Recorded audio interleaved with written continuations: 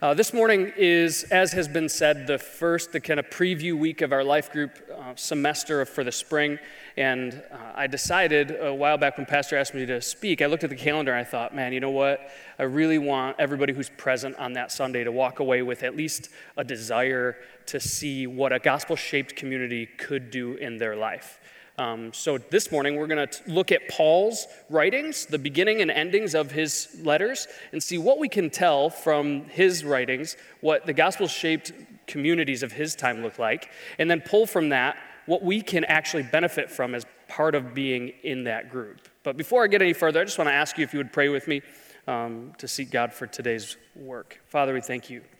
We thank you for the worship that we've been part of, the singing time that we've been able to join into to celebrate who you are.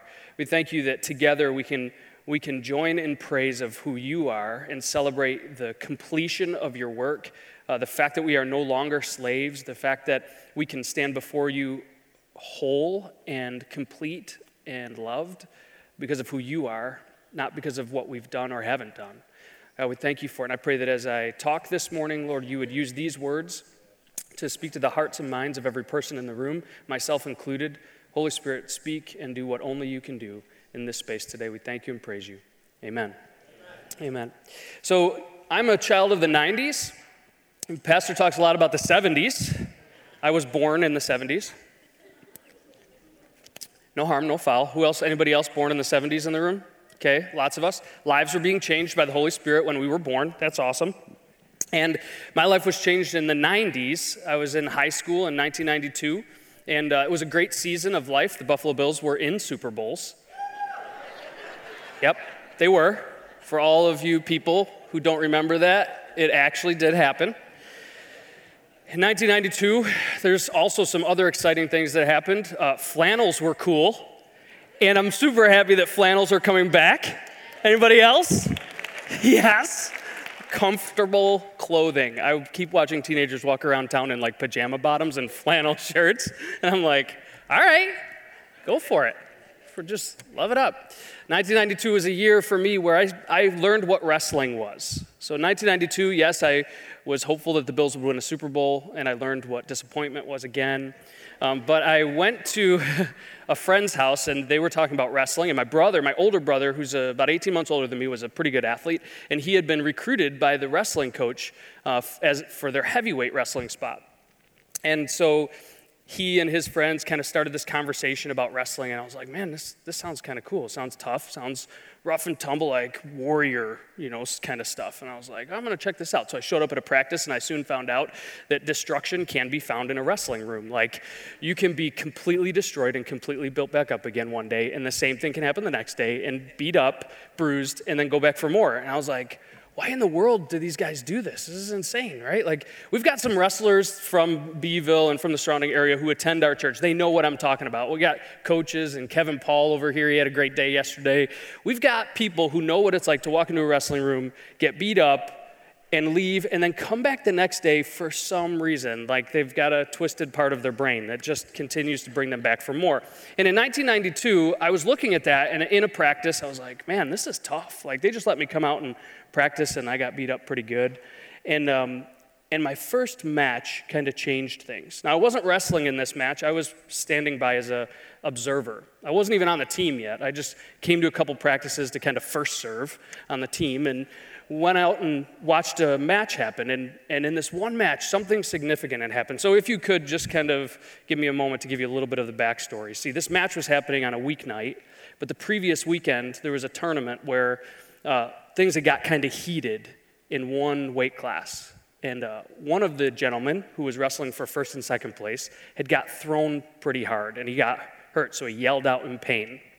So he yelled out in pain, and the assumption was that he wasn't really hurt, but he wanted to take advantage of the person throwing him. So he took the fall and the first place victory by default. Okay, does that make sense? You with me? If that makes sense and you're with me, clap your hands once. All right, half of you, awesome. The rest of you are wrestlers, so you're just not going to clap for me because you don't do anything anybody tells you except for your coach. That's cool. So we get to this match the following week, and the two wrestlers that were wrestling in that finals match are head-to-head. And in this match, they wrestle, And the one who took second place, who lost by default, beats the other one, right? And in the final lineup, if you haven't ever been to a wrestling match, I encourage you to do so at the end. It's one of the sports where they still actually, in dual meets, they'll walk a line and they'll shake hands and say, good game, congratulations, good match, congratulations. And they try to build this sense of respect for one another as competitors, right? Even though they've gone hard for a long time and tried to beat the snot out of each other, they still come back and they respect each other enough to know that we're in it for the long haul. At the end of this match, I saw something different. I saw guys walk across the mat shaking hands, and then in one final move of aggression, I saw my brother shove into the other kid from the other team that had kind of caused some ripples in the water, so to speak.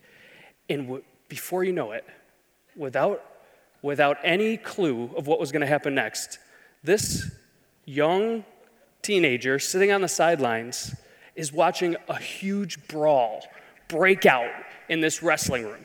I mean, wrestlers fighting wrestlers, parents diving off of bleachers onto wrestlers and wrestling parents. And I'm thinking in this moment, what do you think I'm thinking in this moment? I'm thinking, this is the sport for me. This is it. I found it. God, thank you. Thank you. This is it. Now, to make a long story a little bit longer, the next day I go to practice, and Coach Dan and Coach Dave Fire were two men that sacrificed a ton of time, energy, and effort, as many coaches do, for the sake of the guys on their team. And Coach Dan was kind of the visionary, kind of the inspirer of the two, and Coach Dave was the technician. Coach Dan came into the wrestling room the following day, and everybody was kind of quiet, like, what is going to happen right now? Like, nobody really knew what to expect from him based on what had happened because there was no metric for it. Coach Dan came in and laid out a plan of correction for every wrestler on the team. Coach Dan came in and said, this behavior will never be tolerated. You will all spend extra time in practice. You will all spend extra time talking with your parents about what happened yesterday. And he laid out a plan, a strategy to make sure that his team knew what his values were. And at the end of the conversation, and this is what kind of has stuck with me most, he laid out this plan and he talked to us about what we all had to do together as a team. And at the end he said, but we got him, didn't we? And when he said that, there was a clear expectation for making things right, but there was a deep sense of community and connection around a battle that we waged together that I wasn't even really part of, but just sat on the outside of, and I immediately got pulled in and excited about what was next for our little group of wrestlers. Coach Dan, I don't know if he would write it in a book or anything like that, but he knew something that was fundamental, and that's that the behaviors and the stories that leaders tell change the culture of a group, right? The behaviors of the leaders and the stories of the leaders that they tell, they shift and they change the people that are part of that group. And I'm telling you this today, not because I just want to share with you a fond memory of my childhood, but because I believe that the church is a place of culture, and it's a place where culture and gospel meet. And we need to be a church that remembers the gospel story and retells it, causing a chain reaction. A chain reaction of culture, not just in our small groups, but in our community, in the larger community around us. And I'm going to ask you today, I'm going to put my intent right up front. I'm going to ask you to consider being part of a gospel-shaped group or a gospel-shaped community called a life group or a ministry or maybe even a one-on-one coaching relationship or life path that you could jump into this very day, jump right in at 3 o'clock. One of these spaces where you can start to see the story of the gospel shape your own life and shape the lives of the people that you're connected with. So let's dive in. I want you to open up in your Bibles to the book of Romans, chapter 1, verses 1 through 7. Just put your finger there for a second. I want to say this: the culture, and remind you, if you're taking notes today, write this down. The culture of any group is defined by the behaviors of its members and reinforced by the stories they tell. If you're looking for more on that, there's a book called Lead with a Story that has that in there. It's fantastic. The culture of any group is defined by the behaviors of its members and reinforced by the story they tell. The big question is, what stories are shaping your life? What story is shaping your life? The people you choose to spend time with and the stories they're telling and the behaviors that they're acting on are shaping your life. They are. The question isn't if, it's how.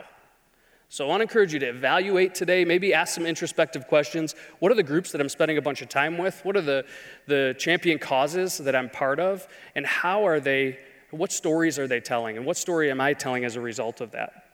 So Paul, in the midst of describing this gospel-shaped community that I'm referring to today, Paul does it well, but I'm kind of entering into careful territory as a preacher. And I want to be honest, I'm not often comfortable preaching topical messages. I get afraid that I'm going to misrepresent the text, and I want to be careful to use Scripture for what Scripture is written for and not put my intent on it, right? But I think if we read the Scripture from Genesis all the way to Revelation, we see one thing for sure. We see the change of communities by the work of the gospel in them.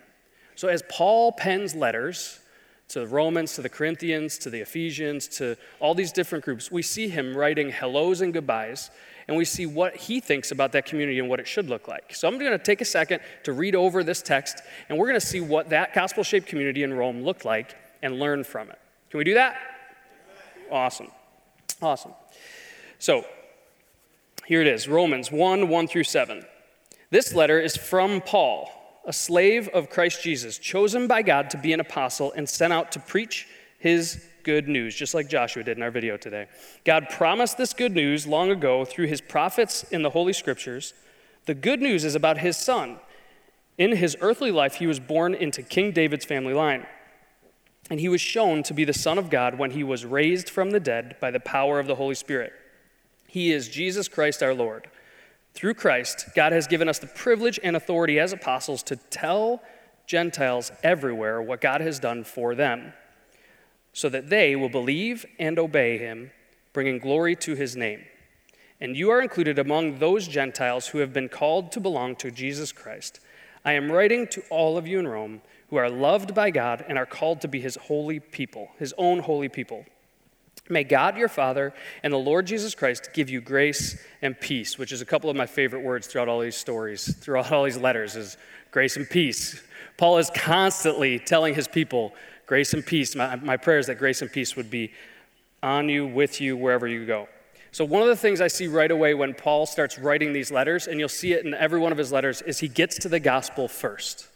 He gets to the gospel first. And I don't want to pretend, and I think that in a room this size with this number of people, there's a high chance that a lot of you might have heard about the gospel of Jesus Christ, or the good news as Paul writes it, but you've never really had a simple form of explanation for it. And I'm one of those who needs things put simple. All right? The message today that you're hearing is not complicated, it's simple, but it's also not easy. It's not easy to be part of a community of people that are being shaped by the gospel. It's messy. Sometimes it's ugly. It's not easy, but it's simple. So Paul writes basically an explanation of the gospel. And I want to give you a simple tool to help remember this, and we'll just take a few minutes to process this together. It's from Dare to Share Ministries, and we'll have it up on the screen for you. It's the gospel in 6 words, or as they call it, life in 6 words, Gospel. So if you're taking notes, you can put that on your sheet and write, God created us to be with him. G. Get it? God created us to be with him. See, the gospel doesn't start in the New Testament, it starts in Genesis. God created all things for his glory, perfectly and symbiotically, organically, working together with him for his glory. See, God created this world without destruction, without death, without global warming, without all the things that are breaking down now. He created it. The gospel starts with us understanding who God is and how he created us to be in relationship with him. We are unique in creation, and this should be noted more now in our culture than ever. We are unique in creation as image bearers of God. Human beings have the one and only opportunity of all creation to reflect the image of God to the rest of the world. That's important, that we understand what our part is in this creation. When we do what God called us to do, we reflect his image in a way that nothing else can. Oh, our sins separate us from God. If you know the Adam and Eve story in the garden, there was instructions laid to them, and Adam and Eve, original sin, enters the garden by way of their rebellion and their disobedience, thus bringing death into the world. Adam and Eve brought sin, and it spread to all mankind, separating us from God. There's a gap between us and God that was forever created that we could never breach. S, sins cannot be removed by good deeds. Death came to all people because all people sinned. And we can't make that right because we're born in sin. There's a fracture in us. There's a selfishness that we're born with that is part of the fallenness of this world. And I just want to sidebar here real quick. Hey, we're all in that. So whatever your preference to point the finger at of sin, watch out. Because the one thing that you look at other people and you go, that's atrocious, I can't believe they would do that. There is a list of things in your account that anybody else could point the finger at. We're all broken and fallen, and we all need a Savior. All of us. So our sins separate us from God. Sins can't be removed by our good works. There's no amount of perfection, no amount of good work that would ever cover the sin that separates you from God. P is paying the price for sin. Jesus died and rose again.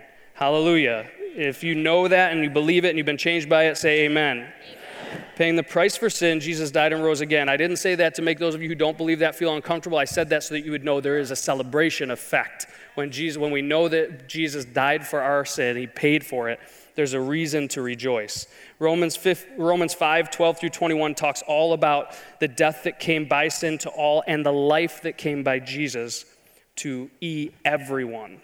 Everyone who trusts in him alone has eternal life. And this is why Scripture says that we must be born again, right?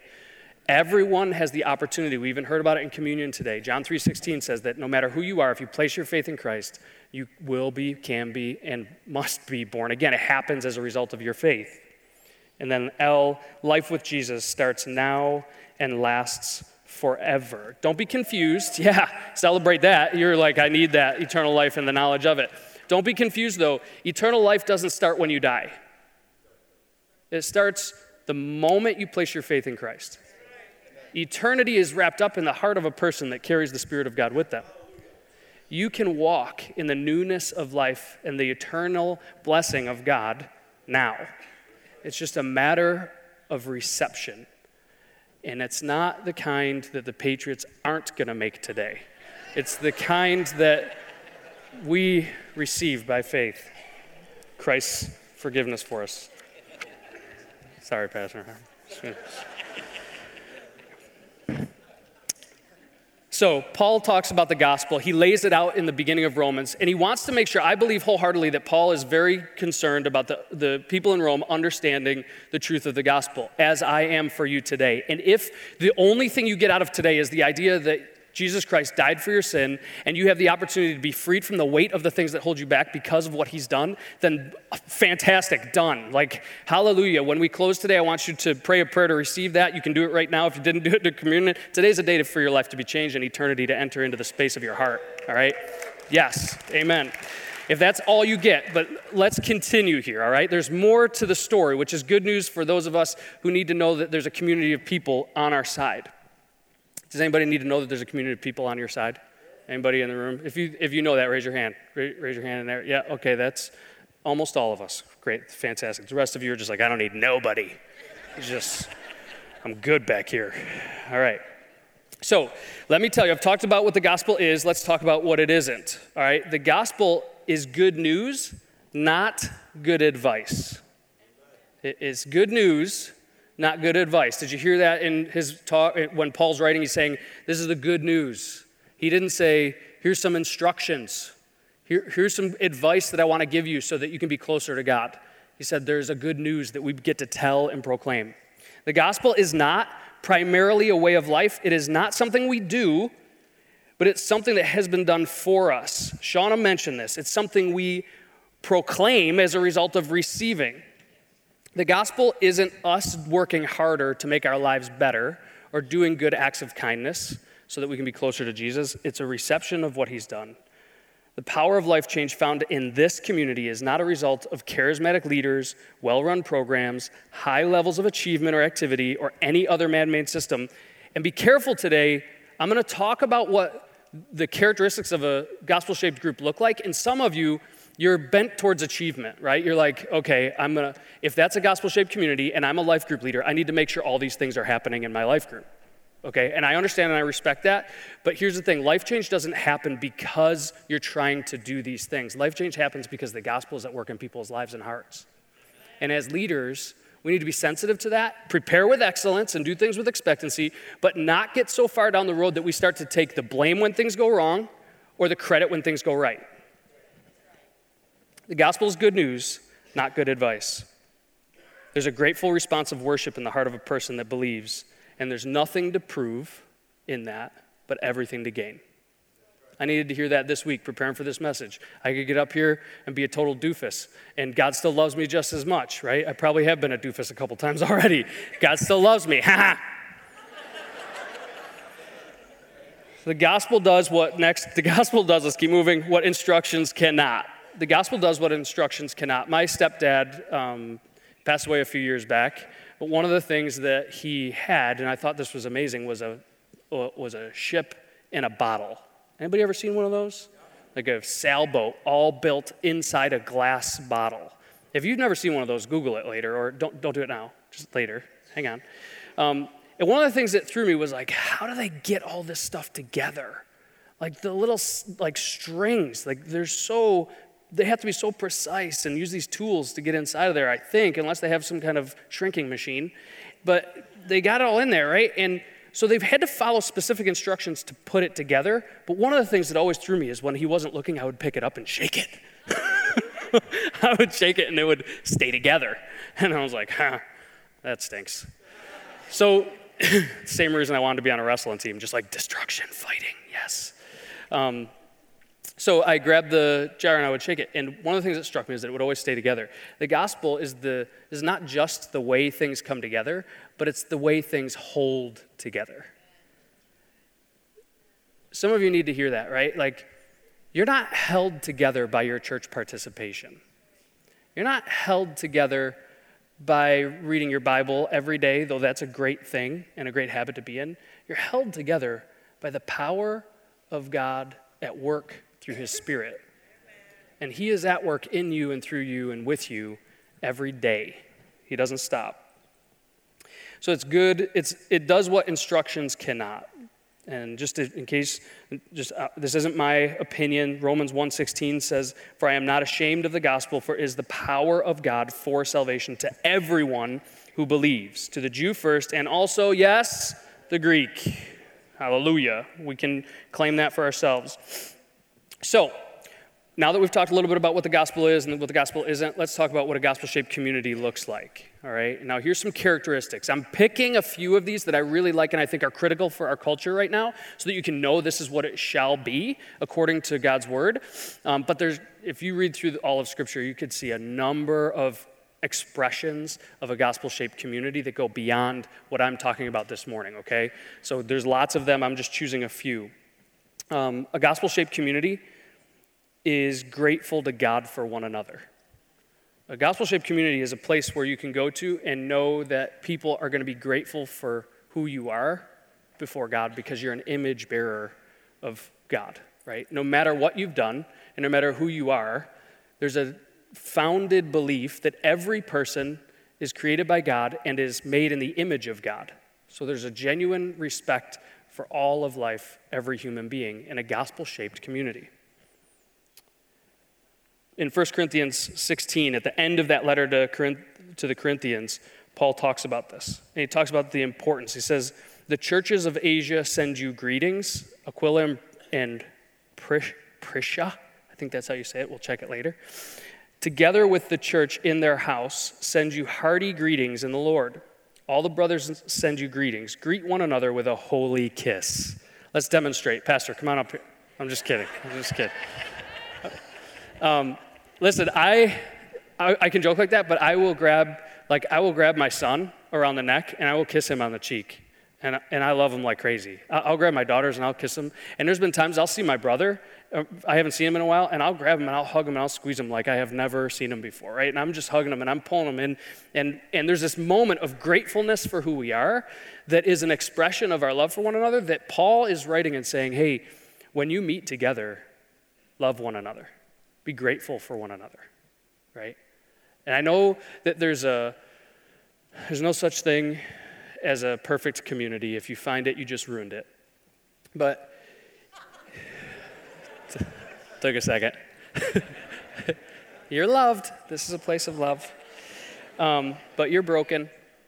So Paul's talking about the acknowledgement of someone else's perspective, the acknowledgement of who other people are in that community. I would call the current word for it empathy, being grateful for one another and having empathy towards one another. It's acknowledging someone else's reality, and that, by the way, does not require agreement. You can be part of a community of people and acknowledge their perspective on life and even stand beside them shoulder to shoulder and look out from their perspective and love them well and not agree. That's okay. And that's part of being in a community of people that care for one another as human beings created in the image of God. And Paul talked about this, about loving people. And as a matter of fact, if you don't trust Paul, Jesus kind of talked about that too. Loving one another, loving God first, and loving one another. And on that note, compassionately drawing close to human beings is going to be messy. It's going to be messy. If you think, and I've mentioned this before, if you think that being part of a group is going to be simple, you're right, but it's going to be messy.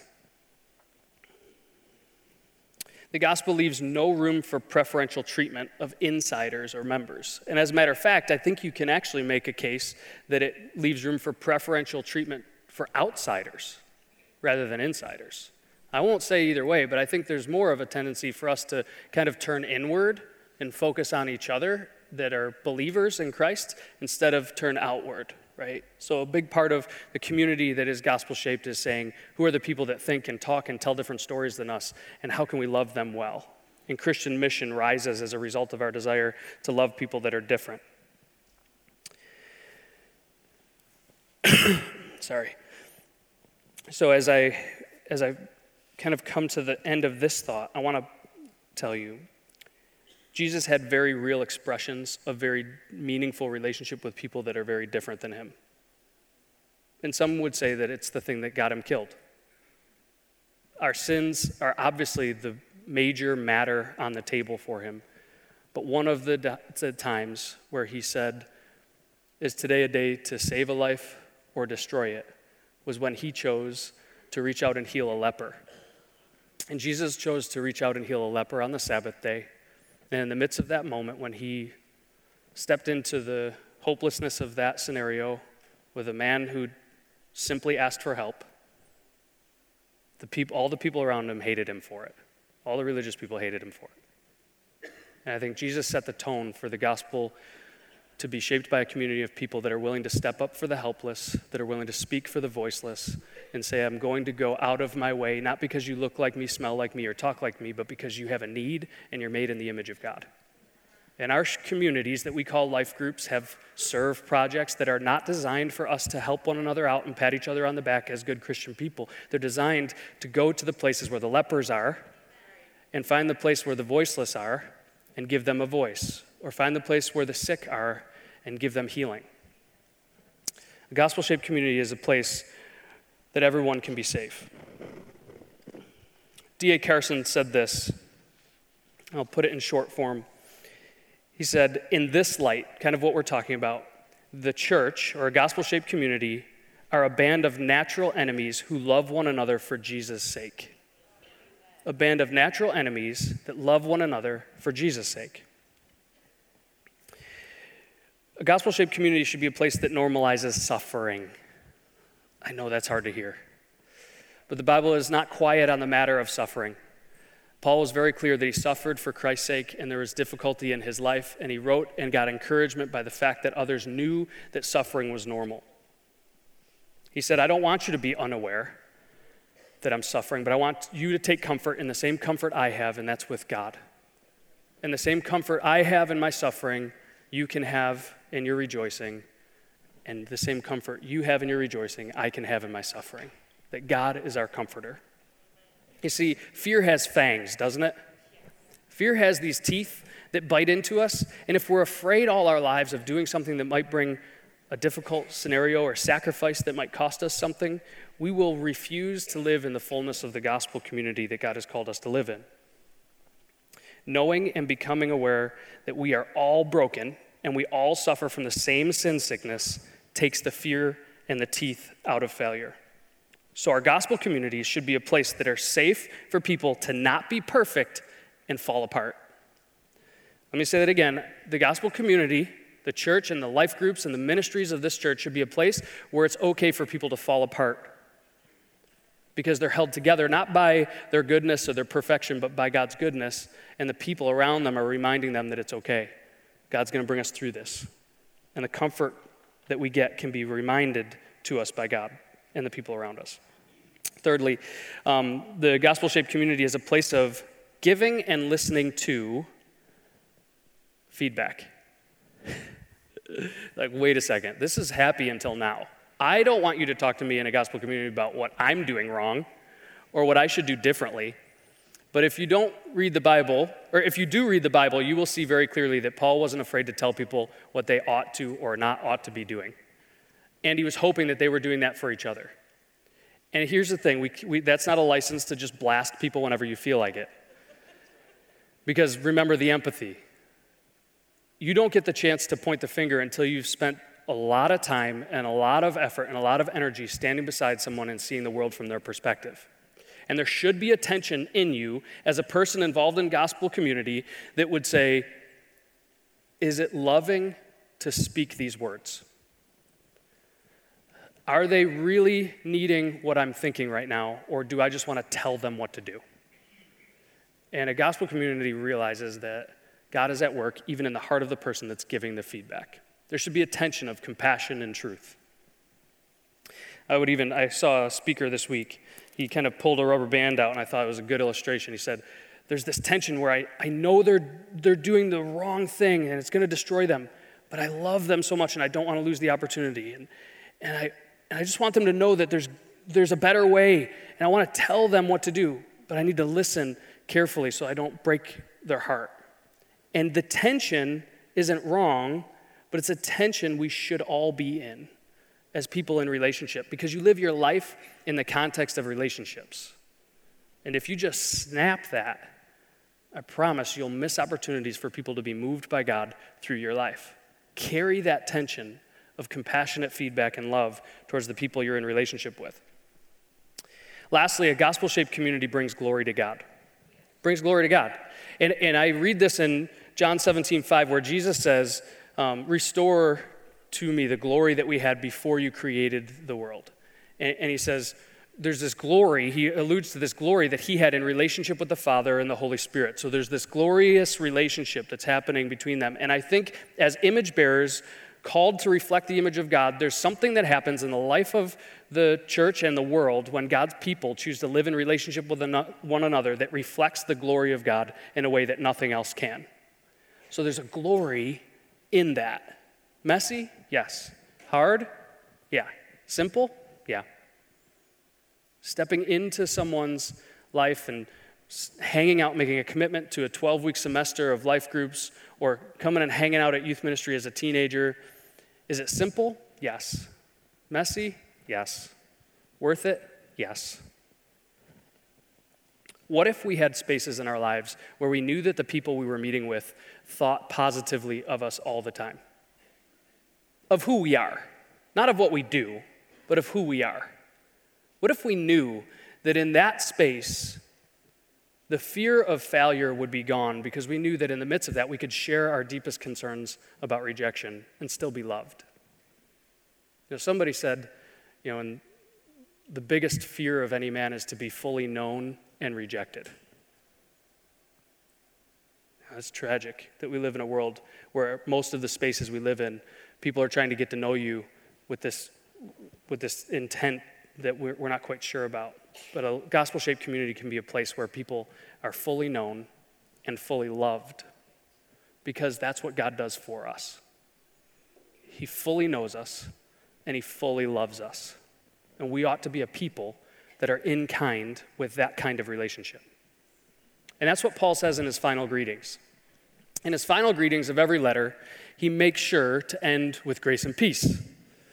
He makes sure to remind the people that he's writing to that it's all wrapped up in the grace and peace of God. And maybe you're here today and you're going, this sounds good. Like, I've never really had that before. And what if I did have a community of people that compassionately acknowledged my struggle? What if I had a group of people that walked with me through my suffering and dark days? What if I had a group of people in my life that spoke truth to me that didn't make me feel small, but rather I knew that the truth they were speaking was for my good? In the final greetings of Paul, and I think what we can learn from this is that we should all know that there is a place of grace and peace. And that place is called the community of God. That place has commonly been known as the church. And a lot of times the church has gotten it wrong. And a lot of times the church has gotten it right. But today I'm calling us to a higher place of living. It's a desire to say, God, use us in the way that you've called us to reflect your glory and your image in relationship with one another. I'm going to stop and give you a time to reflect. The band's going to play the song, It Is Well. Right? All right. If not, they are now. I don't know. As they sing the song, I would invite you to just reflect on this talk and ask yourself the question, what communities am I part of? How are they shaping my life? And what's my next step? Ask God that question, not me. After they sing through this once, we'll come together, and I have one last challenge for you as we head out. Thanks for tuning into the message this week. Hey, if you haven't checked out our new membership process called Life Path, it's never too late to jump in. You can jump in on any of the classes which are offered the first, second, and third Sundays of every month. Want to hear more? Come on out to one of our services Sunday mornings at 10 a.m.